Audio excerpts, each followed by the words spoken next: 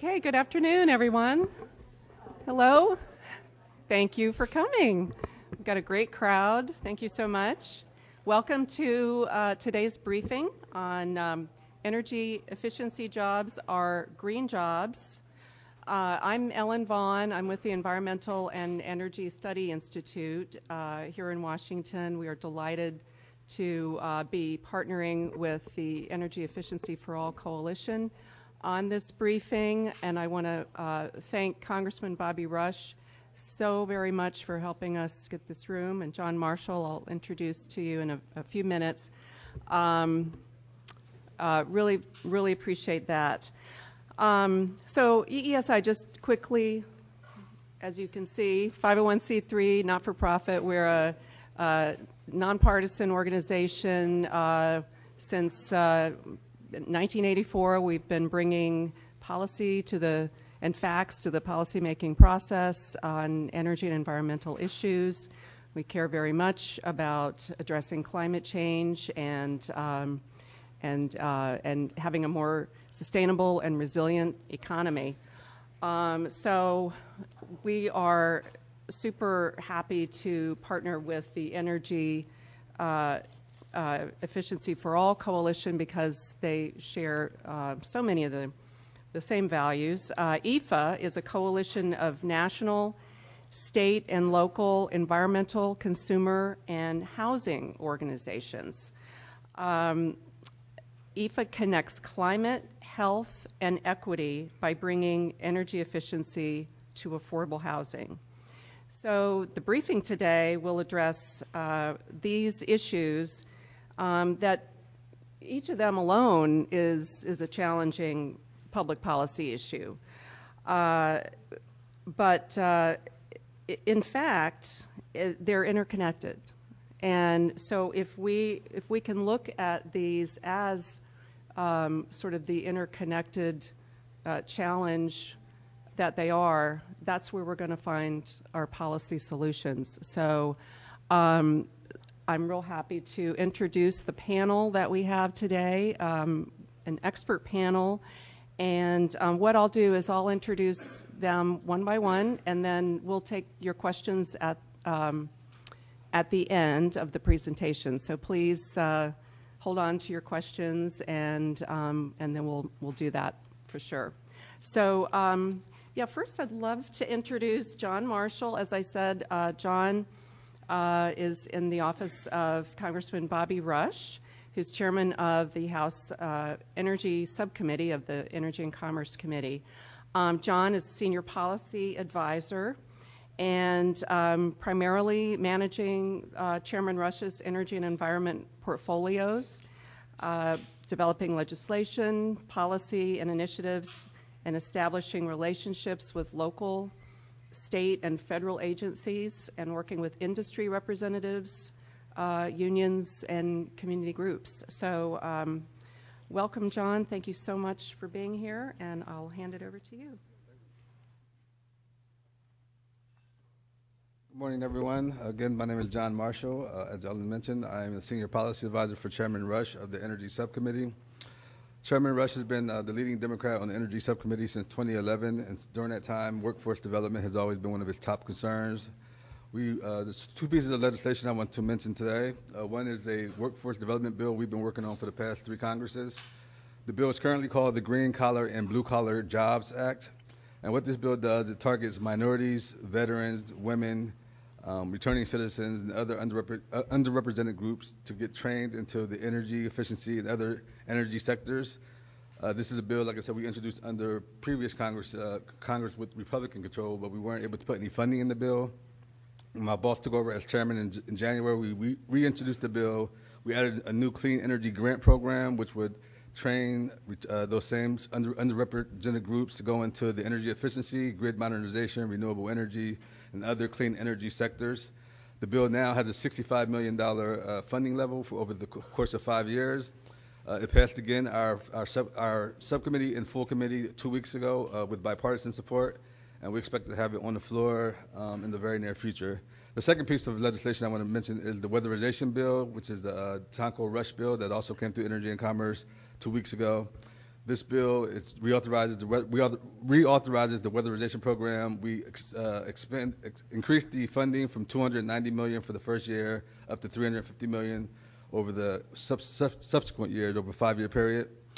One of the amendments that my boss introduced to the bill would also target local low-income folks for training in the weatherization sector. My boss believes that we need to make sure, first of all, we know that energy efficiency is one of the sectors that has more jobs than any other energy sector, and really all of them all combined. But my boss wants to make sure that we are doing this in a way that's equitable and fair to all citizens. We want to make sure that everybody has a chance. And so the bill targets local low-income folks who are in the communities where the weatherization funding is going. We want to make sure that we're targeting people who have historically been overlooked in these jobs. We know these are great careers, these are great jobs, that the skills and the training that you receive are something that can last a lifetime, and we want to make sure that everybody's taking a part in these opportunities. So again, the weatherization bill and also the Green Collar and Blue Collar Jobs Act are two pieces of legislation that just passed Energy and Commerce. They will be coming to the floor very soon. Obviously, we'd like all of your support, and I will take any questions when we get to the Q&A session. Thank you.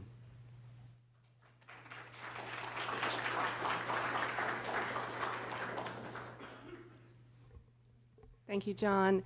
And thanks very much to the Congressman for all that important work. It's so good to see these things moving forward. And energy efficiency, some people call it the fifth fuel or another fuel. It's really a huge opportunity to not only address environmental issues, but reduce costs that we have for paying our energy bills.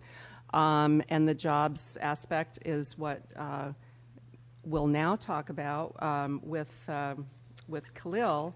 Khalil Shahid is with the Natural Resources Defense Council, and he is leading the Energy Efficiency for All project to focus on utility-funded energy efficiency programs in the affordable multifamily housing sector.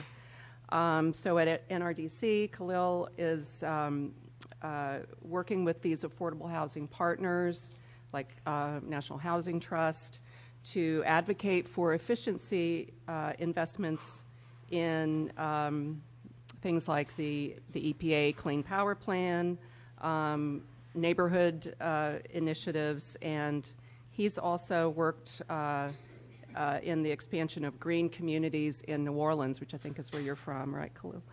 So please welcome Khalil Shahid. Thank you.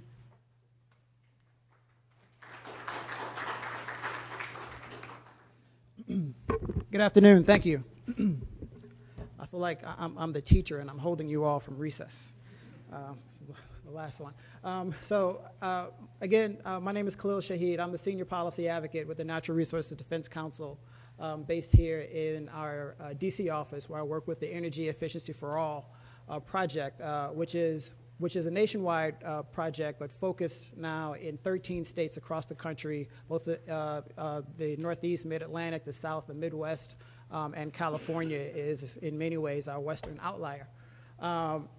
And the purpose of the Energy Efficiency for All project, it's a partnership between NRDC and the National Housing Trust, are the two primary sort of advocate partners, but also Elevate Energy, which is formerly CNT Energy out of Chicago, and the Energy Foundation. And our work for the past 5 years now has been to increase the share of utility dollars, initially utility financed energy efficiency programs going to the affordable multifamily housing sector. Because unbeknownst to many people, and this is really across all programs across the country, we spend a little over $12 billion annually in energy efficiency programs and services. And less than 5% of that actually goes to the affordable multifamily housing sector, even though multifamily housing as a whole represents about 20% of our total nation's housing stock. And it's also where the majority of our nation's low-income people and really the poorest actually live in the multifamily sector. And so there are many barriers reported, some imagined, by utilities and other service providers to actually getting resources and funding to low-income families in multifamily housing. And so our work has been devoted to removing those barriers and making it easier to service these programs. And here behind me, you can just see a breakdown of the 13 states that we're working in. And most of these we're actually working at the state level with utility regulators in the state. But we also work with a lot of the largest metros, sometimes negotiating with utilities directly to create new programs. And there has been some success over the past 5 years. We've raised close to $500 million in new revenue, in new financing for these families and for these properties, and providing services to literally hundreds of thousands of people and families. And so this success gave us room to really think, okay, so who's actually going to do this work? If there's so much money that we're generating into this sector, who's actually going to do this work? And so we wanted to sort of take a step back and begin to look at the energy efficiency workforce and how our efforts to make financing more available to affordable multifamily could also be a tool for job creation, job access, and economic development for some of these communities. And we also wanted to sort of reframe or reimagine what we think of as the green job. Because in most senses, when we say that term, when we imagine it, we think of someone on a rooftop installing a solar panel. When the overwhelming majority of green jobs are and are going to be in energy efficiency, in housing redevelopment, reconstruction, retrofitting, weatherization is where the majority of these jobs are going to be. So we need to have deliberate policy that's going to both incentivize these types of jobs, but also make sure that there's training, opportunity, and access for people in these communities to be able to access these jobs. And particularly for the low-income housing sector, this is going to be very important. And this isn't a charity to the residential sector or the low-income housing sector. The residential sector represents the single largest measure that we can deploy to reduce carbon emissions in this country.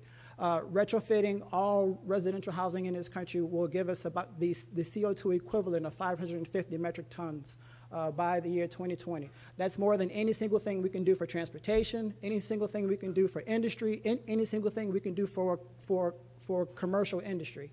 If we retrofit and bring these homes up to standard, reducing energy bills, improving indoor air quality, protecting people from outdoor air pollution, we are able to also reduce our carbon emissions by 550 CO2 equivalent metric tons by 2050. And so there's actual value to retrofitting these homes. This isn't just a welfare service or a program to these families, but it's actually societal, economic, and climate value that's actually coming back to us for doing this work. And so we set out with BW Research. We commissioned research through BW Research firm to do some of the number crunching for us, to look at what the jobs potential of retrofitting just the affordable multifamily housing, and that's both subsidized and unsubsidized housing in our 13 EFA states and their largest metro areas. And so we did that first by getting an accounting of the building stock, including the size of the units, the number of units, where they were, what condition they were in, when they were built in terms of the year. We then also surveyed contractors and companies that deliver energy efficiency services to many of these buildings to get an accounting of what types of measures would be deployed, how much labor time is required to implement these measures. So it was a very exhaustive study that went into it. And unfortunately, we don't have the final numbers yet, but I will go over some of the preliminary data with you in just a moment. And so, but first, what we found, particularly in talking to local advocates, workforce development providers, our union partners, is that really job quality matters most. And when you compare the wage scale of retrofitting multifamily housing to single-family housing, it's just really not a comparison. One of our colleagues who works in Ohio and administers a lot of the weatherization assistance program dollars, has remarked about the wage difference between being able to do multifamily versus single-family, and how in many and how many weatherization contractors are actually having trouble keeping their labor force, because once they're trained, then they're able to go off and get work that pays at a higher wage, because if you're only doing the single family homes, just those wages are just so much lower. But in a single family, because the buildings are so much larger, there's so much complex, there's so much more work. As you can see, the wages start off at the entry level installation and repair services at about $20 an hour. And when you get into the higher levels of architecture and engineering for these buildings, you get upwards of $30 to $35, $38 an hour, and that's really across the board. And with an average for retrofitting multifamily housing of about $23 an hour. And so we're talking about family-sustaining wages, and being able to do this work that's providing real societal benefit, both in economic development, but also in environmental and climate benefits as well. And so, let me hold 1 second. And so what we found was that overall, across our 13 states, if we retrofitted the total number of affordable multifamily housing in those states, we had the potential of creating over 700,000 full-time jobs, right? And so that's just an aggregate number. So I don't want you to go out and say that, the radical environmentalists are saying that you're going to retrofit every multifamily house in every state in one single year. So, but think about that if you pan that out over a number of years, 5 years, 10 years, and we're only talking about the multifamily housing stock. If you retrofitted the entire residential stock, you're going to be creating even more jobs. But just the low income, unsubsidized and subsidized multifamily housing stock, we're talking about 700,000 jobs across those 13 states that I showed you earlier. 700,000 jobs. And with a high of about 180,000 in California, obviously because of the population, because of the density of their cities. Again, also in New York City, you're talking about 230,000 jobs. But even in less dense, less populous states such as Michigan, you're talking about 35,000 jobs statewide, 16 in Detroit. For Chicago, you're looking at about 32,000 jobs just for the city of Chicago alone, right? And so, but then as we got the numbers back and we were, very impressed about what we found, in terms of the number of jobs that could be generated from this sector, we were also concerned about who actually had access to these jobs. And we wanted to make sure that low-income families that really need this work the most, that those that had been excluded from this work would have opportunity to actually receive benefit, both in terms of the direct savings from having their homes retrofitted, but also in the economic and the job development benefits from actually generating these services. And so what we saw was that there were deliberate need to address the disparities, because as many of you can guess, energy efficiency is an overwhelmingly white workforce. It tracks with many of the other disparities that we see in our society and our economy. But it's particularly egregious when we looked at multifamily housing, because say if you take a state like Georgia, where 90% of its multifamily housing is in the Atlanta metro area, there's no reason why energy efficiency services and workers in the Georgia or Atlanta metro area should be 2 times more likely to be white than to be a person of color with a population as diverse as Atlanta. And so again, preliminary, what our data found was that owners of buildings were 2 to 2.5 times more likely to be employed in energy efficiency services. White workers, as opposed to workers of color, were again two times more likely to be employed, particularly, and it gets higher when you get into the architecture and the engineering positions. But there are existing disparities. There are barriers to employment, training, and opportunity. But we also can't discount workforce discrimination, because when you have a contractor pool, when you have a workforce pool that is so overwhelmingly white, you're going to see replicable patterns of hiring, replicable patterns of where outreach is happening, replicable patterns of where training is happening and where it isn't happening, in terms of who gets entry-level opportunities into these programs and services. And so policy and strategies to address the workforce disparities have to be very deliberate, both about the training aspect of it and getting people access to the opportunity to get the skills, but also about the entrepreneurial aspect of it and really opening up the contracting process and making sure that firms of color who are going to be the more likely to hire workers of color are also getting access to these opportunities. And I'll stop there, and we'll transition to the next speaker. Thank you all.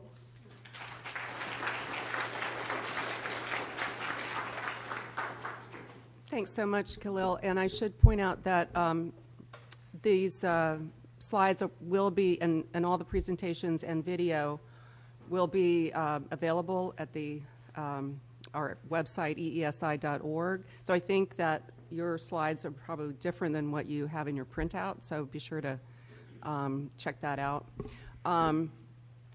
Thank you so much. I kind of also look at this as we have so much need. Our building sector uses about 40% of our total energy, and over, I think, close to 75% of the electricity, and almost 40% responsible for greenhouse gas emissions. So there's a huge opportunity, and the building sector is it's low-hanging fruit, to use a cliche, because so many of these technologies, materials, are available. Unlike in, say, transportation, we're still working on a lot of things, but it's just ready to happen. And so we have all of these, and new construction is just a tiny piece of the whole building sector. Really, most of what we have are existing buildings. So we need these people. We need everybody to be able to get trained and have the opportunity to work in this potential booming sector, because that's really it's going to be so valuable in so many ways. So thank you, Khalil. So I am delighted to introduce our next speaker, Phil Miller. Phil is interim co-executive and director of operations at Rising Sun Center for Opportunity. This is a nonprofit organization working at the intersection of economic and climate resilience, based out of Oakland, California. Although he says he doesn't mind the humidity, go figure, I don't know. Phil has worked for over 15 years in the nonprofit and public education sectors, focusing on equity, people, and the financial strategic visions for Rising Sun. Phil, thank you so much for being here, and I'll hand it over.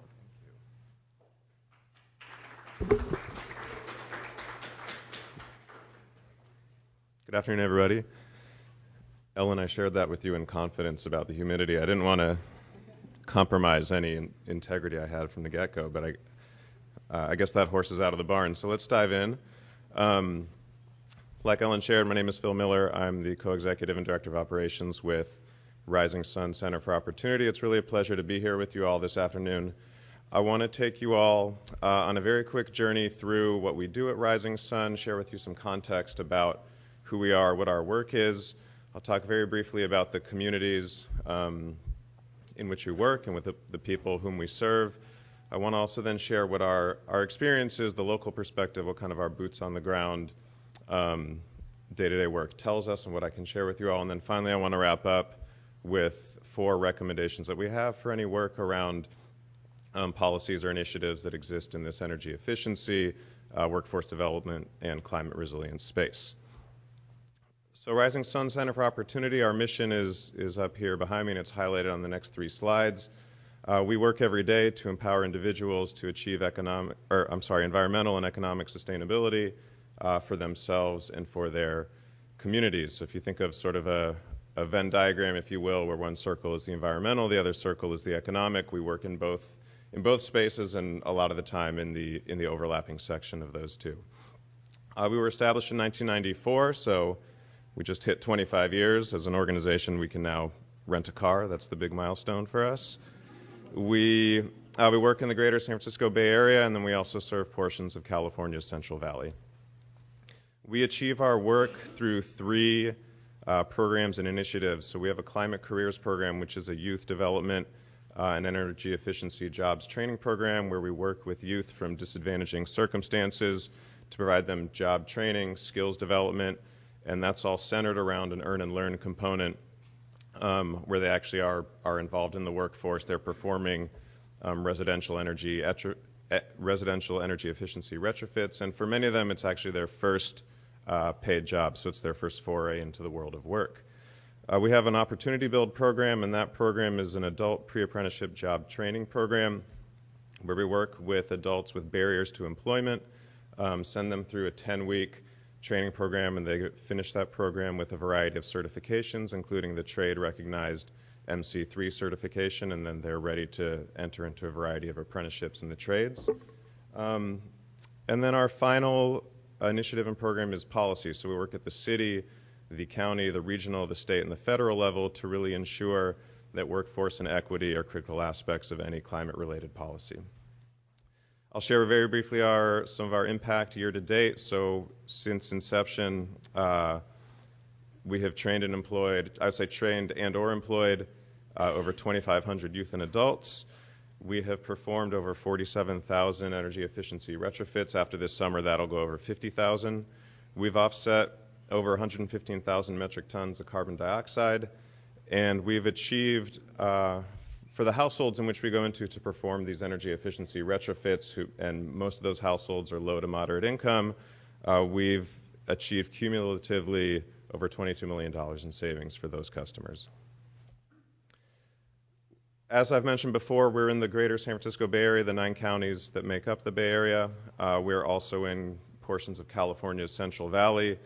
And we are in the homes and we work with a very diverse range of people, and I use diverse in the broadest sense of the word possible. So it's diversity in terms of race, it's diversity in terms of gender, socioeconomic status, education levels, language ability, languages people do or sometimes do not speak.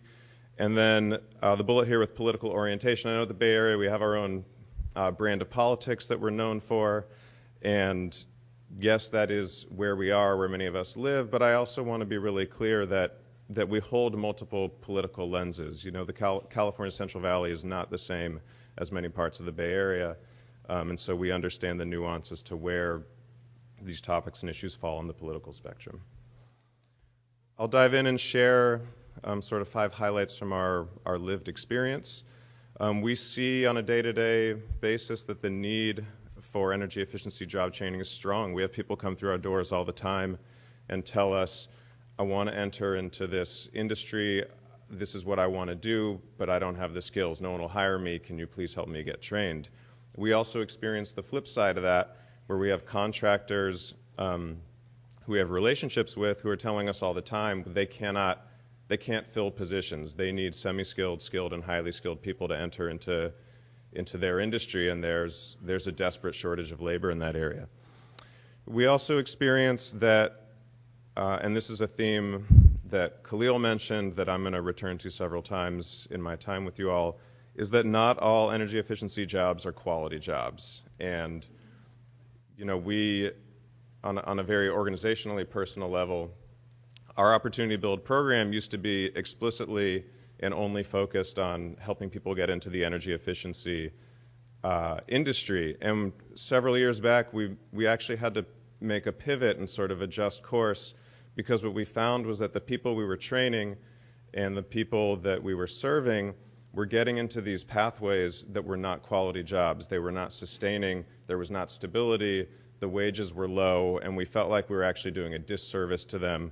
So we very intentionally corrected course, but this is a key experience that we have, and I'll build off this later on. You know, we see that wealth and income disparity is disproportionately affecting women and communities of color. And then we also experience that people with criminal backgrounds have significant difficulties securing non-unionized jobs in the energy efficiency sector. We're really proud of many of our union partnerships who will take people on with backgrounds. In California, we're experiencing a large volume of people who are coming out of the prison system, many of whom are coming out due to reform, which I think is fantastic. And we're running into the issue which is not a surprise to people, but that folks with a background have a very, very challenging time getting into work. So we're grappling with the question of what does it mean for you if you're released from the prison system to get a second shot at society, but there are a ton of barriers in your way to having that second shot really be achieved in a meaningful way. So these are our experiences. I'm going to transition to my final portion, which is our 4 recommendations for any policy or initiative or any work that's trending in these topics that we're talking about today. Our first recommendation is to really fund workforce development programs that have a racial, gender, and economic equity focus, and that also have strong equity outcomes. So you can't just have the focus, you have to follow through and actually achieve those outcomes. Any workforce development program also is not going to exist in a vacuum, but rather it has to be integrated into the larger economic, environmental, and also climate contexts in which we all work and live on a day-to-day basis. Our second recommendation is to create targets and incentives to train and hire communities of color, women, and the formerly incarcerated into energy efficiency jobs and the trades. You can't just fund the programs. These targets have to be there. We see a lot of local hiring provisions that go into certain jobs and contracts, and local hiring can work and it also cannot work depending on how those are written. So what we really strongly recommend is that these local hiring provisions have to have these demographic targets built into them so that they're able to achieve that equity focus that I was talking about earlier. We've seen very successful project labor agreements and community workforce agreements. In particular, we're doing some work right now with the Port of Oakland that has a very strong PLA that really works towards this equity focus. Our third recommendation is to track, monitor, and measure the right metrics. We all know that what doesn't get measured is not going to happen. We believe that people, organizations, companies are going to respond to incentives, and we're going to ignore things that are not incentivized. So these metrics have to be the right ones, and they have to then be followed up on. This can't happen tangentially. It can't happen on the side or as an afterthought. It shouldn't happen at 4:45 p.m. on a Friday. They have to be integral to the work that we do. And part of integrating that is having the right funding and resources for program monitoring and evaluation. And our final recommendation that I'll share with you all before I wrap up is we very, very strongly recommend that energy efficiency jobs are high road jobs that create pathways out of poverty and into the middle class. And this term high road was coined by Carol Zabin out of UC Berkeley's Labor Center. It's, as a synonym for high road, you can think of as high quality, right? These are jobs that are well-paying, but they're more than just well-paying jobs. They have stability, they're benefited, so there's health care associated with it. There's opportunities for pensions, vacation pay, all these things that many of us, I think, sometimes will take for granted, but these are the different components that make up what a real high road job is. The folks who come through our doors and participate in our Opportunity Build program leave that program on average making $18.46 an hour, and then we'll see them 6 months, 9 months later as they're still working with us, and we're doing income verification, and it's very common that we see those wages double in that amount of time. So we're really proud of the fact that we are able to support people getting on to these high road pathways. The society's return on investing in and creating these high road jobs and pathways is not just about the individual. It is about the individual, but the return, we believe, is far greater than that. So it's not just about someone getting on this pathway and having that job, but it's about the impact that that person has at home with his or her children, able to provide not just money to put food on the table, but money to save towards college, health care benefits that can be applied towards the whole family, an opportunity to take a family vacation together, all these components, again, that work towards getting people out of poverty and into the middle class. I'll wrap up with sort of one of our organizational guiding values and beliefs, and that is that we really feel at Rising Sun that it's both our moral and it's our societal imperative and obligation to make sure that these high road jobs exist, that they don't just exist, but that they abound, that they don't just exist, they're not just abundant, but also they're accessed in an equitable way so that it can lift all boats. I really appreciate being here to speak with you all today. I look forward to your questions later on, and thank you so much.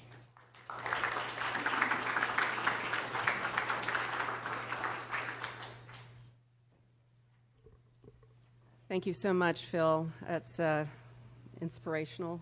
Thank you for your good work. So I am now delighted to introduce our next speaker, Donnell Wilkins, who is President and CEO of Green Door Initiative. Donnell has dedicated her life's work toward improving the quality of life for Detroiters through environmental and social justice. She's the founding director of the Green Door Initiative, and this is a nonprofit organization promoting environmental justice in Michigan. I think you're sought after as a speaker and have won a lot of awards, so we're delighted and very grateful to have you here.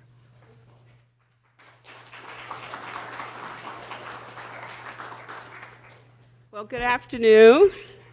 It is a tough act to follow, these three marvelous previous speakers, but I hope to provide the kind of information that will keep us all motivated on this path of investing in our communities through energy efficiency and other sort of green collar opportunities.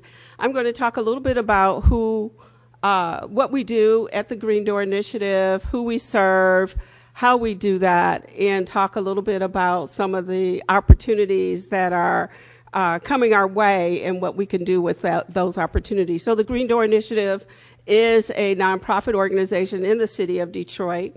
We were established in 2010. Our mission is to ensure that everyone is environmentally literate, capable of promoting and living out a sustainable lifestyle. And we look at that regardless of their zip code or income or race, that everyone should have this opportunity to express a lifestyle that really rises the tide for a better quality of life. And we do that in a number of ways at the Green Door Initiative. While I will speak mostly about our workforce development work, we do invest in young people. We have a youth program called Code Green, Champions on the Detroit's Environment, where we're introducing young people to the environmental sector, the natural resources, and hopefully spike some interest in them to pursue a career either educationally or occupationally when it comes to protecting the natural resources. We do a workforce, we provide summer jobs and those kind of things. Pretty exciting, citizen science and all of that. We also work in the space of public policy, particularly around environmental health, promoting quality when it comes to clean air, clean water, safe drinking water, and all those things. And if you know anything about Detroit, we're not very far from Flint. And so I'm sure you've been following the issues at Flint, Michigan, and quite frankly, those stories in Flint are not very different from the stories that are occurring in places like the city of Detroit. So we're focused on things in terms of improving environmental quality and policy around that. And then I would say that our work around promoting environmental health through research and engaging citizens in community-based participatory research and citizen science is one of also some of the things that we do in the city of Detroit. But I want to speak today about the kind of work we're doing around workforce development. And we come to this work very differently from the other speakers. Our work really has to do with how do we improve the quality of the environment in Detroit and other places like Detroit, using doing this through an economic lens, and particularly when it comes to workforce development. I like to say that we are creating environmental heroes, and our motto for our training program is we restore hope in the people while we provide help to the planet. And we really believe that as we look at these two overarching issues in our community, high unemployment and high consistent pollution in our community, some work has to be done. There's plenty of work to do, And oftentimes the people who are bearing the greatest burden of that, those exposures and experiences are not really enjoying the economic opportunities that can come along. They're often sitting on the sideline watching other people who don't live in the community, who are not burdened with those issues, get the work and actually get paid to do the work and get good living wages for that.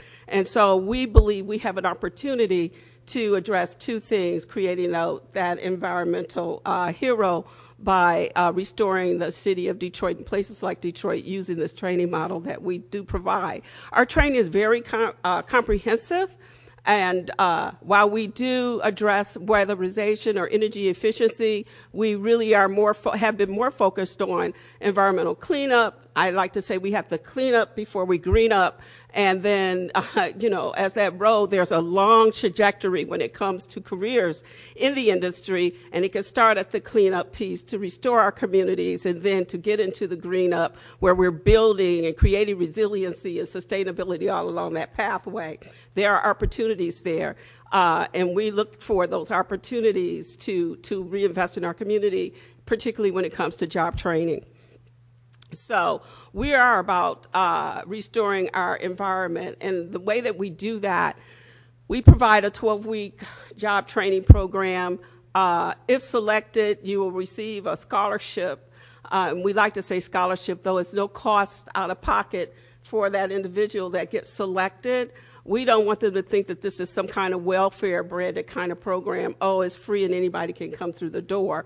While about a third of the people that we serve are people who happen to be returning back into society from previously incarceration. We also provide that training for folks who have barriers and chronic unemployment issues. And we do try to target a particular segment in the community, that age group between 22 and 36 years old, who happen to be African American. I often like to think about our work as transforming lives. While we're transforming our communities, we are also transforming lives.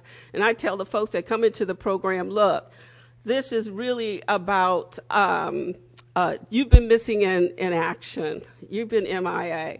And what can we do to make certain that they become a serious part of our community and society, and bring that missing piece back to their neighborhoods, back to their communities and their families. So our training program really does provide an opportunity to train on a number of levels. While we do focus on like hazmat, disaster response, removing toxins, we come from the city of Detroit. We put the world on wheels. And because of that legacy and that history, when the world rolled away and decided they were going to produce and manufacture automobiles somewhere else, the waste and the toxins and whatever were left behind. So I often tell this story that at about 40,000 parcels, when the city of Detroit decided to do an inventory of the brownfield sites or polluted or complicated sites in our community, they stopped at 40,000 inside the city of Detroit, and decided to designate the entire city a brownfield site. Well, Henry Ford, who had the vision for placing the world on wheels, his thought was, and it's not a bad one, he wanted his workforce to live close to where they work. He wanted to bring anything that had anything to do with building an automobile into that same footprint. And as a result, if we needed rubber, steel, oil, petrochemicals, whatever, all of that would be placed in close proximity so that automobile could be made, right? And then in the 70s and 80s, the joke was last one out of Detroit or the last one out of Michigan, turn off the lights kind of deal. And when we turned back on the lights, it was like, a horror story. Like, what the heck, right? So Detroit gets this bad sort of story told about it, how dirty it is or whatever, but no one really talks about how that came about. So our natural resources have been impacted by it. The quality of life have been impacted by it. Well, someone has to do the work to clean it up, again, to restore, to create resiliency. Someone has to do that, and why not invest in the folks who carry that burden for a long time? And that's what we do. But in terms of energy efficiency and investment, one of the things that I'm always thinking about, and my team is always thinking about, how do we expand this? Because this, again, is about providing a resource to our city and to our community when it comes to environmental cleanup, when it comes to resiliency and sustainability. And so we're always looking at ways to introduce new information, to introduce information and training that will support the industry so they can get the kind of individual they need to help carry out the work that needs to be done. So while we do the work around cleanup and hazmat and disaster response and all of that, we also train them in construction. We train them in weatherization. We train them in wastewater treatment, stormwater management. Those things are relevant in our community. And if you know anything about sustainability, it has the relevance where you are, more local, the better. And so you build an economy and you build a strategy that meets those local needs, and that's what we're trying to do. As we partner with contractors and employers and others that really appreciate the quality of training that comes out of our program, they're standing at the door waiting for that next set of individuals to come out, because the work is abundant in Detroit, as I said. And that might seem a little like disturbing, but apparently, cleaning up this kind of stuff is needed. So, but recently we were approached by someone in the private sector who has become a rising star when it comes to energy efficiency. She happens to be African American, a woman who started in the late 1990s, creating this vision and building this business. I mean, she started off sort of co-sharing office space or whatever with this vision of providing energy efficiency, energy auditing, understanding building envelopes and the built environment, all that comes with that. Today, this woman has a workforce of over 100 people. She just purchased a building to accommodate her staff, and she's growing. Well, we are really big on supporting that minority contractor, that minority firm as well, because we do know that they will hire people. So Carla Walker Miller has a company, Walker Miller Energy Services. She approaches us and said, look, we know you're doing really great on building that capacity among folks in our community. We want to add something to this. We want to add training around BPI, the opportunity to really look at energy efficiency and try to find some folks that come through your program. So we did connect, and several of our people were able to join their training at the same time that they were involved in our training. And long story short, we actually are pleased to say in this last cohort, 3 of the individuals from our training, of 25 or so, went through their training. They hired one of the first ones to come out of the training, a woman, happened to be a woman, and her entry-level job started at $30 an hour, working with Walker Miller. So there, is this opportunity. I appreciate the resources, the studies that have been done. That gives me even greater hope about that we're on the right track, and this idea of expanding into energy efficiency will only be a good deal for us in terms of the future and producing the kinds of job opportunities, family supporting jobs. And I will say that some of our folks even have started their own companies, have come back to participate in job fairs and whatever, and hiring folks that actually come through our training program. So my deal is this, that if folks are a little weary or leery about hiring you, look, let's see what we can do to help you become an entrepreneur and support you in that way. And that's been a good strategy that I think will work. So that's not the end of the story for them. That's not the end of the story for us. That's the end of this presentation for me, though. Thank you very much for listening. I appreciate it.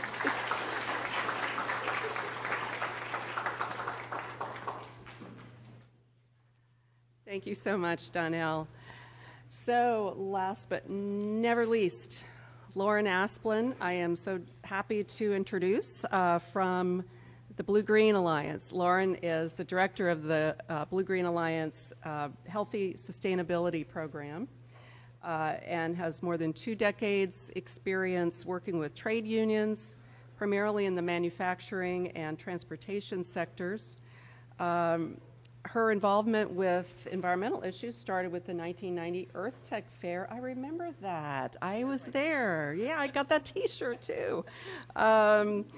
So most recently, she spearheaded a program that gained White House recognition as a champion of change for engaging frontline workers in identifying energy efficiency opportunities. So Lauren, welcome. Thank you for being here.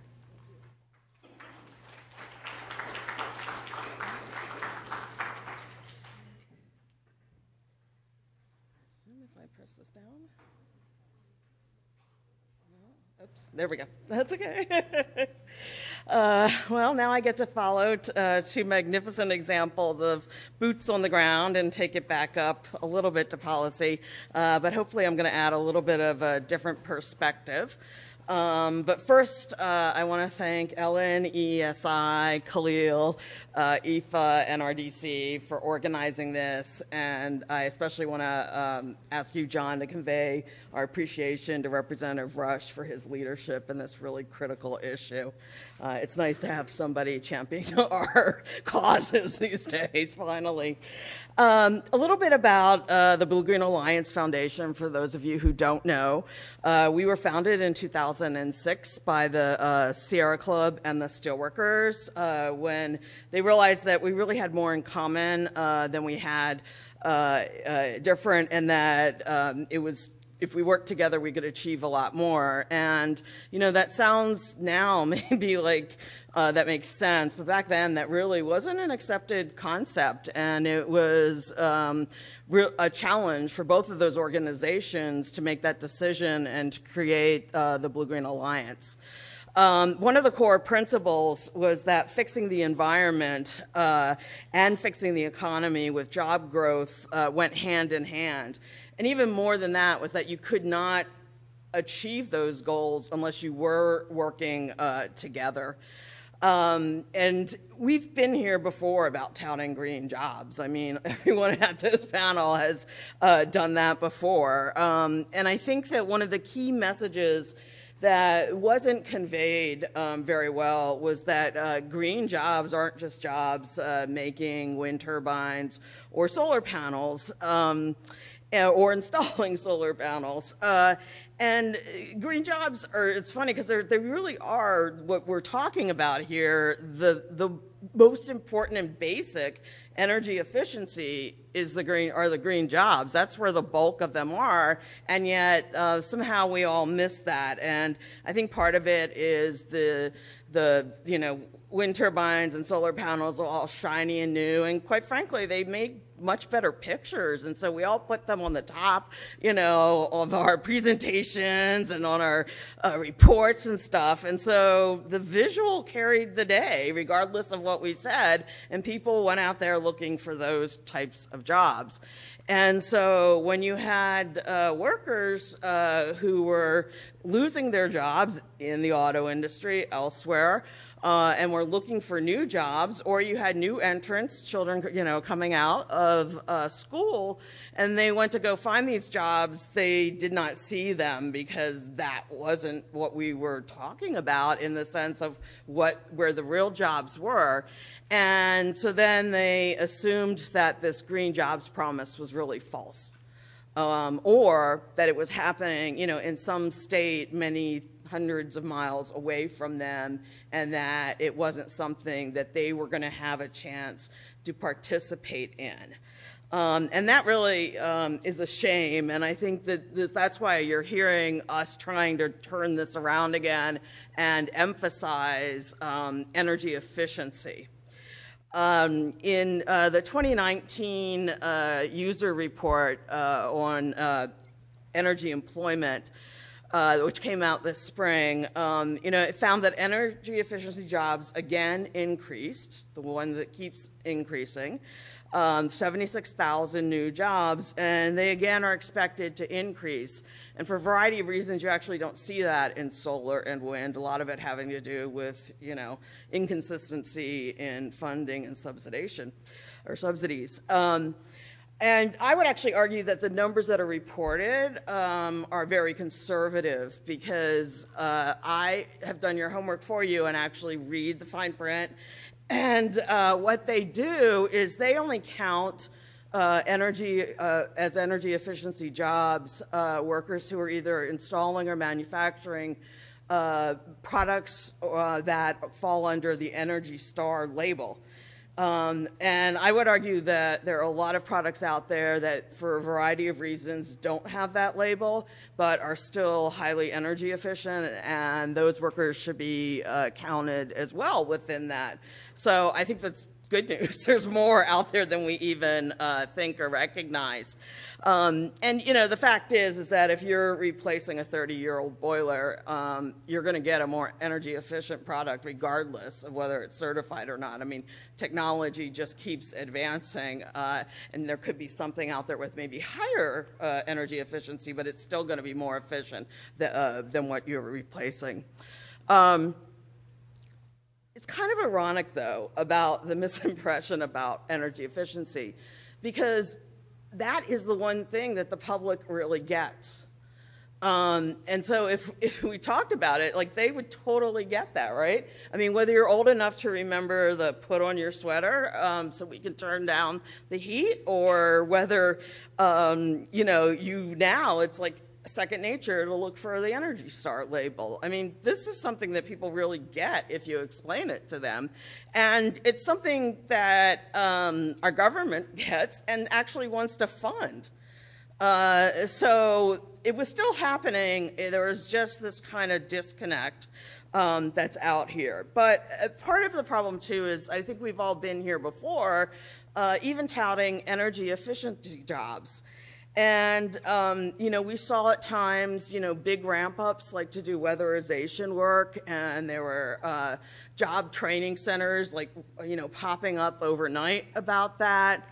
But there wasn't, any plans after that. And so funding dried up, the jobs went away, these workers were only semi-skilled. There was no plans about, no way to move them forward. They didn't have any certifications for even the skills that they had. So new employers, didn't have anything to base their assessment on what the work was. And so we left these semi-skilled workers with no ladder to climb up, and no one to show them a better way to these family sustaining jobs. The report isn't out, and this is my language, so Kahil can contradict me.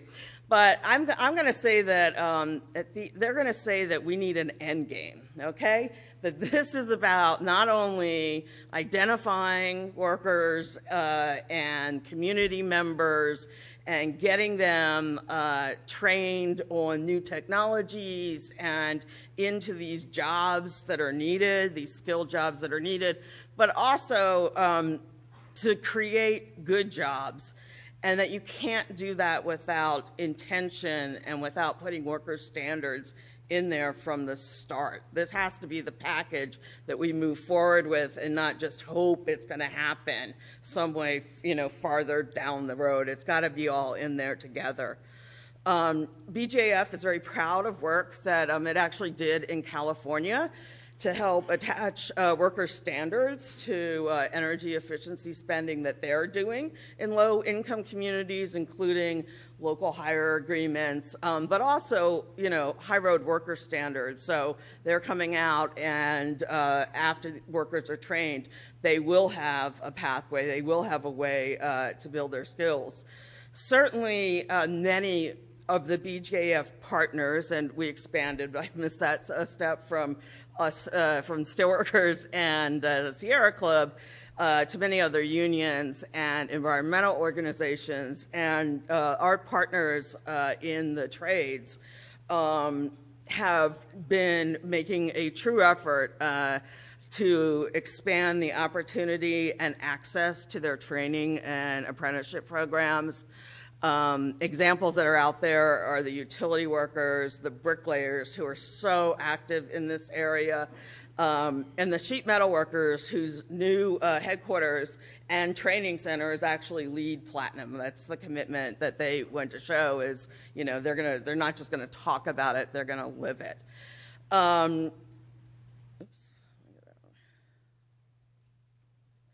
The work that I do is in a program called Building Clean, and its premise is to buy local and buy healthy. And this is where that first slide about supercharging the economy comes in.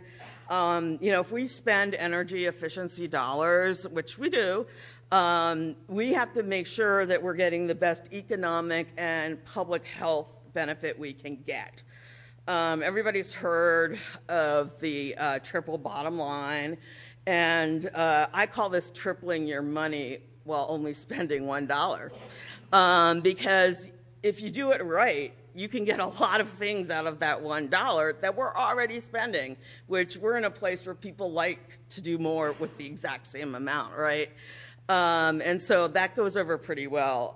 And I have to say, I love, and this is just a side note, Donnell's Green, the work that they do on the health part too, and all of that. I know we're here to talk about jobs, but as Ellen knows, I can never not talk about health in anything I do. And that's another factor that's really important, is that as we're spending this money is making sure that we're detoxifying the environment by making sure that what we're buying and doing isn't just adding more chemicals to those legacy chemicals that already exist and poisoning our bodies and the environment. Where we want to talk about jobs, though, is the first part, which is the buy local. And that can be the real job multiplier. We're spending public dollars on energy efficiency, but we're not buying U.S.-made products, requiring that those be bought. And if we, go a little bit beyond just the retrofits, which truly are, I know, the bulk of the jobs, but look at manufacturing, that's about 20% of efficiency jobs. It's supposed to grow by 6% next year. But what if we said the dollars that we're spending should be spent on local goods and U.S.-made goods? What would the impact be? How many more jobs will we have in manufacturing? And it certainly is really evident when you look at communities where manufacturers and plants have closed, what that impact is to the community when those jobs leave. It's not just about the unemployment, it's the tax base, it's the charitable donations, it's a lot. And so having a manufacturer as kind of a base in a community, we know that is strong. They're stable jobs, they tend to be more high road jobs, and there's a lot that we can do here. And for us, we think that kind of the other piece now that's being missed is the emphasis or some thought given to also including manufacturer jobs in this process, because once again, we need to sustain our people and our communities, and this is a great vehicle to do it. Let's just get it right this time. Thank you.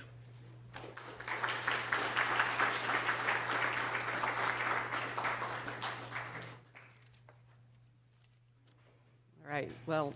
Well said. Thank you, Lauren. And so I am happy to take your questions now. So, I see a lot of them. So let's just start right here. Yes.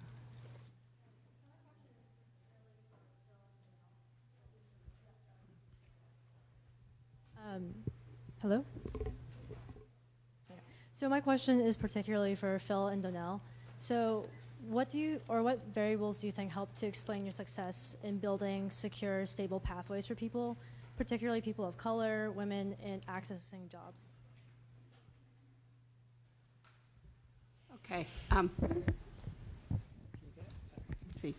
Oh, I need to push up. So the question is, what are the sort of steps needed to ensure the success of reaching out and ensuring that they take full advantage and are able to get through it? And I think I can speak to our model. So starting with recruitment and sort of the message that makes the work relevant, because you typically are not attracting people of color and women to the industry in our communities unless you make it relevant. So our message is about the health of the community, the opportunities inherent in the industry, and what they can do to make a difference in the work. The way that we designed the training, the first 6 weeks of our program really is about life skills, but we focus on doing some things a little differently One, we ensure that the people that they interact with, the trainers and resources, look like them in the industry, and so that they can see folks like them are doing well in the industry.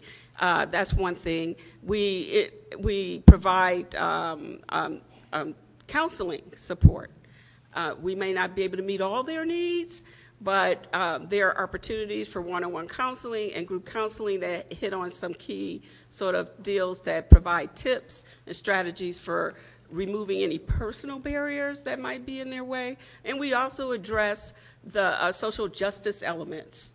I didn't talk earlier about sort of this idea. I did mention the Mission in Action kind of deal, MIA, but that we need to see them in city council meetings, at block club meetings, being involved in the community, helping to be an ambassador on these issues. So it's bigger than a job, though I'm happy that they get one. I'm delighted, but I'm more delighted about the transformation and the commitment they may make to restoring their communities and adding their part, their unique part to that. So they make a good living, wonderful, hey, but join this army of folks trying to and help us restore our communities. That's the message that's intertwined throughout. We do provide a social justice lens in this work.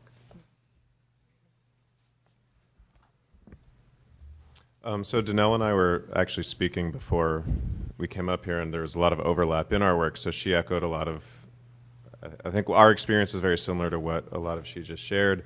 A couple points I'll elaborate on is the point that Danelle made about women. We actually run once a year a cohort in our Opportunity to Build program that's exclusively women. So it's a cohort of only women that are then, supported to getting into the trades, and an obstacle or variable that we encounter is what Danelle mentioned, perception. There's a strong perception out there that the trades is not for women, and so that's an initial hurdle that we have to work with and combat. Is that even though as a percentage, yes, women are very small in the trades, that number is growing, and that there is a real place and role for women in the trades. One of the things that has helped us be successful in that is the success historically of our program over time, and it's fed on itself in a positive feedback loop. So as we're able to support more women getting into the trades, we're able to get more women easier through our doors to support and train them. And then the other point that I'll mention in terms of variables under the umbrella of barriers to employment is stuff, I think it's stuff that many people take for granted on a day-to-day basis, but that present real barriers for people. The main one that we see a lot of is actually the lack of having a valid driver's license. And so it's not, I'm not like sharing anything groundbreaking, but it's, once you get into it and see how it plays, it's actually quite powerful. People who, they have something on their record, they have a DUI or something, so there's a barrier to getting a driver's license. Other people just have never got one. Other people are intimidated by the bureaucratic process, whatever it is. We found that there are many barriers to employment, and getting people over that hurdle of getting a driver's license is actually one of the most powerful ways that we can really support people. Great, thanks. Yes, in the back. I'm sorry. Did you all want to add to that? Anybody else? Okay. Questions for Rising Sun Center. You mentioned hundreds of thousands of houses needing weatherization and retrofitting. How do you find those homes? Second question is, what jobs do women get in your industry? So the question being, how do you know which buildings need the retrofits? How do you find those? How do you find the clients, essentially? Yeah. And then the women, what jobs are they taking? Yeah. Anyone? Want to take that? So in terms of accessing the homes that need the energy efficiency retrofits, our outreach is very grassroots and community-based. We set up shop at farmers markets, at community-based events, and spread the word about what we do. We get referrals, but we have a pretty strong community-based marketing effort to really reach those people and raise awareness of what we do. A lot of it is actually sharing some of the physical devices that we install. So whether it's lighting, This year we've started doing some work with smart thermostats. I think when people start seeing these devices, it allows us to put some more power behind the work that we do. And then you asked about what jobs there are for women. The jobs for women are the same that are the jobs for men out there. You know, to what I mentioned earlier, I think some of the barriers is perception, but once we're able to get people's skills developed and trained, you know, the women that we work with are able to access the same jobs that other people are. So in terms of locating, identifying low-income housing, there's a relationship with the local utility company, and oftentimes the utility companies have provisions in our local community, DTE, I showed it, but I didn't mention it, which is an electric and gas company. They have the thaw program, it's the heating and warm program, where mostly folks who are struggling and need those resources to pay their utility bills or whatever. So there are local and state programs and provisions made to make those dollars available to households at that income level. And in that, there is your resource for identifying individuals that could benefit from an energy audit and weatherization approach. So that's just one strategy in like the other outreach efforts in the community and stuff to reinforce and promote those programs so that people take advantage of a free program like that.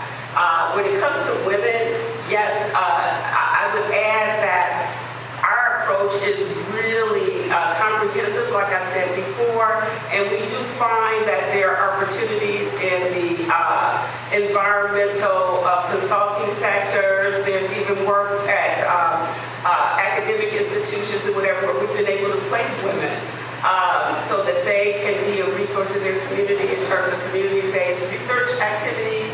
They get the fundamental training from us so they can understand and speak the language and know how that industry works. But they also can be a resource in terms of interpreting this information when it comes to projects that may be taking place in the community, and they are the community liaison, if you will. We've done that with the University of Michigan on several public health projects, and it's been really effective when it comes to women. In the harder industries, it's difficult for them to sort of sustain in some cases.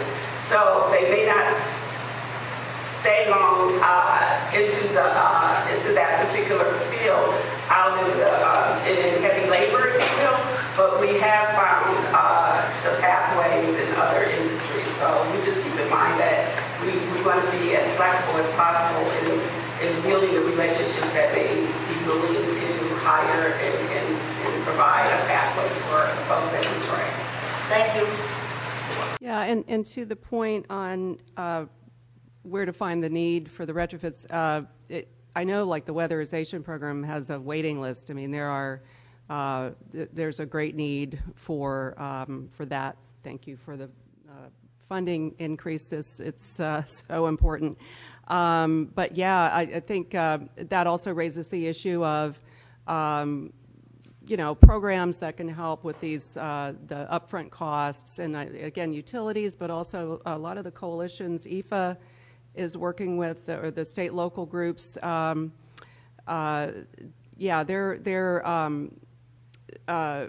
doing a lot of outreach, but there certainly is a need for, even though energy efficiency has positive benefits in terms of life cycle cost savings. You do this work, you're going to save a lot of money over the long run. You're going to have reduced energy bills and all the benefits that go along with that, but you still have to do the work. You still have to get that job funded. So I think financing is critically important, and again, thank you for addressing this in your legislation. It's all part of it. So yeah, thank you. Other questions? Yes.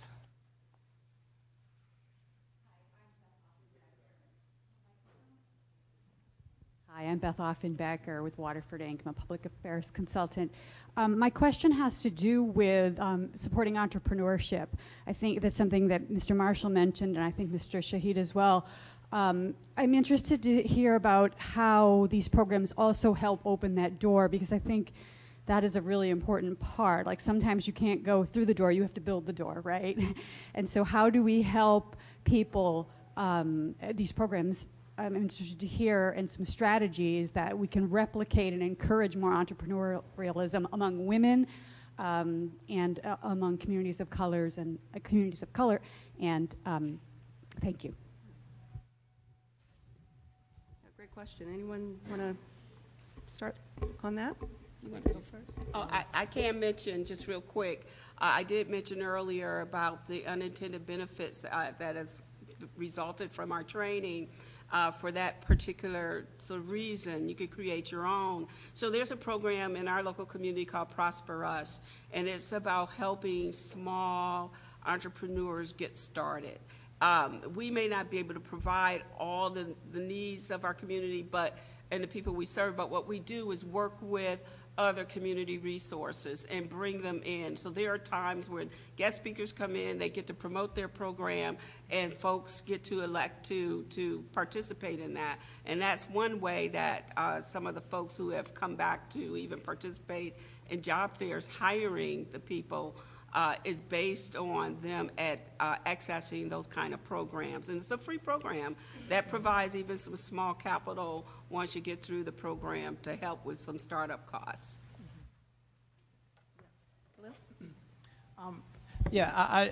The only thing I would add to that is that from a policy perspective, it's just important, particularly, for example, if you're dealing with utility programs, because sometimes the contracting requirements, might say, you need X number of years of experience doing this type of contract, which in and of itself is a barrier for new entrants to be able to come into that market. And so, we want to try to ease some of those eligibility requirements for contracting, particularly with utilities. You can also do that through local hire initiatives that require, certain portion of the workforce, to come from, a local area, which, can more likely tend to, so it's going to be a local entrepreneur that's going to be employed to do it, as opposed to someone who's outside of the parish from Louisiana or county, et cetera. So there are a number of ways you can try to incentivize that, but really, you have to deal with those direct barriers to new entrants into that market. Yes. Even within the federal government, there are opportunities for entrepreneurship that a lot of people aren't even aware of. So within DOE, there's a program called the Federal Energy Management Program, which basically says that every GSA-owned building, every building that's owned by the federal government is on schedule to be retrofitted at some point over the next decade or so. And so there's a list of contracts that DOE keeps, and my boss asked about this at a hearing that we had. And of course, he asked how many minority contractors were on that list, and the answer, as always, well, we don't know, we'll get back to you, but the answer was actually 0. And so there are some opportunities even within the federal government. These are multi-million-dollar contracts. They last for 20 years. Basically, they're capital intensive up front. So a company will come in and do these retrogrades and put the money in up front. For the next 20 years, they're guaranteed to get paid by the federal government on a monthly or yearly basis. And so a lot of these programs that are out there, people are not even aware of. Minority contractors specifically are not aware of. And so that's another project I'm working on right now, some legislation to try to make sure we engage our communities, make sure that they're aware of them, and also help them build the capacity to take on these type of projects, and which are basically backed by the federal government. So energy savings performance contracts, is that what you're thinking of? Yeah, that's another one that does also help with that upfront cost. So it's the guaranteed savings pay for the work. You don't have to have that upfront. Yeah. Thank you. And that reminds me also that energy efficiency, quality energy efficient buildings and other infrastructure, it's more resilient. And as Donnell mentioned, the disasters that were natural disasters and the way they're affecting our every state, I think, and all communities, they affect the underserved, under-resourced communities even more. And there's a huge need to improve the resilience of these, durability, but energy efficiency and quality, and health. The clean up before you green up. I like that. It's related. It's all related, and it reminds me also that FEMA is looking through legislation that Congress passed last year, Disaster Recovery Reform Act. FEMA is developing a program now that's going to implement this major investment in pre-disaster mitigation, which we would like to see more of that, wouldn't we? That we don't have to always be helping people out of a terrible situation of destruction and loss, but that we can prevent that in many cases. And so I think that's a bite at the apple to improve efficiency and resilience at the same time. And so getting the federal agencies to work together, DOE, FEMA, Small Business Administration, they offer loans after disasters. So anyway, that's something to maybe think about. Other questions? We have a couple more minutes, I think. Yes. Over on this side, yeah. This question is particularly for Donnell and Phil. Sorry to the rest of the panel, but if anyone has input, feel free to add some. So for jobs, for people who are coming, other than the obvious incentive of wanting a career and wanting a job, what other messages are you getting about why people are coming to Green Door and coming to Rising Sun? Are they motivated by climate change, by environmental justice, by struggling to pay their bills? Where are these motivating factors coming from? Well, overarching, they want a job. But secondary to that, because we do provide information throughout the training about environmental justice and we provide real data about what's going on locally, then people become extra motivated. And that's where that whole thought of creating environmental heroes come in. Because we do a lot of community awareness and building environmental awareness. Like, how do you report an environmental release? What does the Safe Drinking Water law really means to you? How does the Clean Air Act apply to you? And then we begin to introduce, we always have sort of this orientation so that we begin to introduce, here's the work connected to each of these elements. Somebody has to rebuild Flint's infrastructure, right?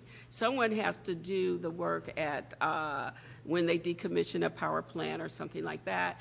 Those things may not be the sexy kind of jobs, but they're good jobs. So and then they learn about, their eyes are opened when it comes to environmental justice and or injustices, and they learn about the opportunities and resources that may be there. But we're always in the community. We're always trying to remain relevant as an organization, and meeting their needs at that level is key to get them into the door. And we see a pretty even split between our two programs, so our youth program and adult program. The Opportunity Build program, people are motivated to come and improve their lives, and that's really around wages and finding these quality jobs. And then our youth program, we experience something different, which I find highly inspiring and encouraging, which is that many of the youth, they want the job, they want to get paid, and they're also really invested in and committed to improving their communities through the lens of climate change and climate resilience. So, I think it depends where people are, obviously, in their station in life, but those are what we experience. Thank you for that question. Thank you. Yeah, the young people will save us, we hope. Any other questions? We have maybe one more minute. One more question. In the back? Oh, sorry. Yes. Yes, sir. Maybe two more.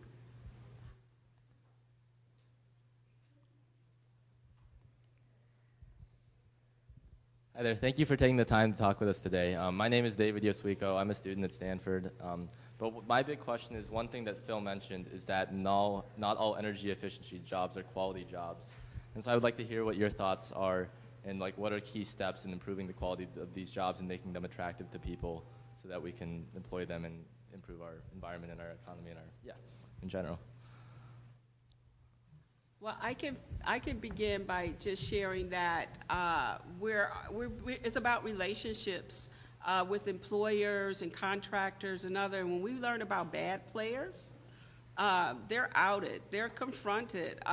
We've had one situation where the workers learned that some people at the same site doing the same work were making much more money than they were. And so this was a prevailing wage particular job, and folks were getting prevailing wage, but our folks were not. And of course it was divided by race. And so they got the contract because they had to have folks from the local community involved in those projects. But they didn't, I guess, expect people to share what they were making. So my job developer came to me and was like, Donnell, feel so strongly about this. I think we need to do something. Well, let's talk to the contractor first, right? And we did. And the person, just the threat of someone finding out that they were doing it that way, they stopped their practice and retroactively paid our people. So we have to always be on, and now this was a non-union shop, right? And we don't always have access to those union jobs. For a lot of the same reasons we don't have access to jobs, period. And so when we can, of course, we want people in those jobs where labor contracts exist and that kind of stuff. But we have even found that people sit on the bench waiting to be assigned a job sometimes if they're going through the union path, just to be honest.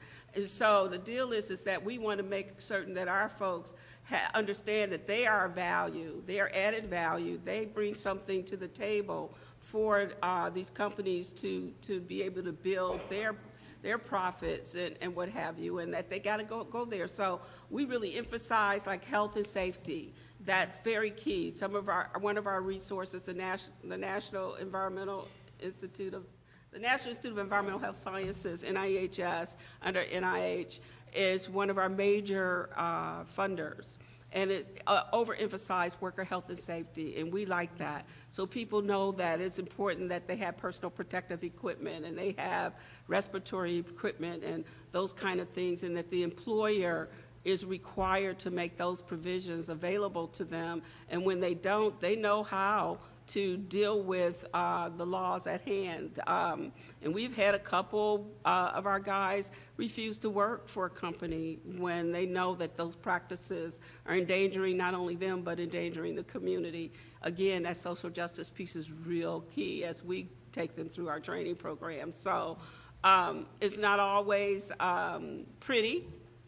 But, I have to be in places like this, places at city council, places at the city level, state level, whatever, to make certain that folks who make decisions, policymakers, understand how important it is that they provide the right sort of enforcement and lens on the laws and whatever that they're responsible to shepherd. So, Phil?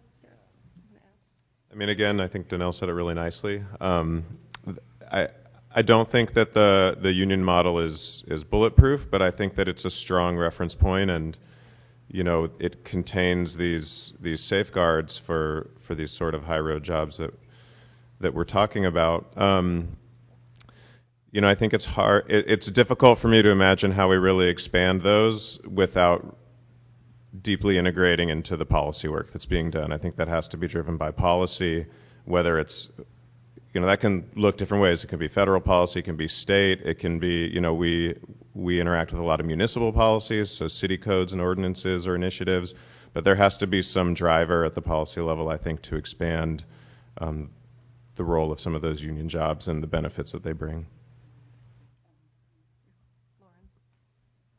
I would just add that I think that, and I agree with Donnell, that there's many different ways that you can approach this, and union is just one of them.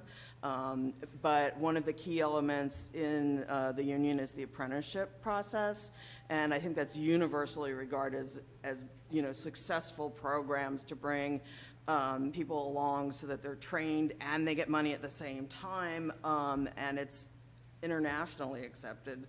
And so we need to keep those strong and not undermine them. And I think there's also some really good work going on in creating additional career pathways with industry. So the jobs that industry needs. They're developing some apprenticeship programs as well that can connect directly with communities, with high schools even, as well as post-secondary schools. So yeah, there's a big need. So we're out of time, but I think we'll be here for a couple minutes if anyone has any additional questions. Bottom line, energy efficiency jobs are green jobs. We need everyone to have access to these jobs for the benefit of our society, the environment, and the economy. So thank you all so much for coming, and thank you. Our panel has been wonderful.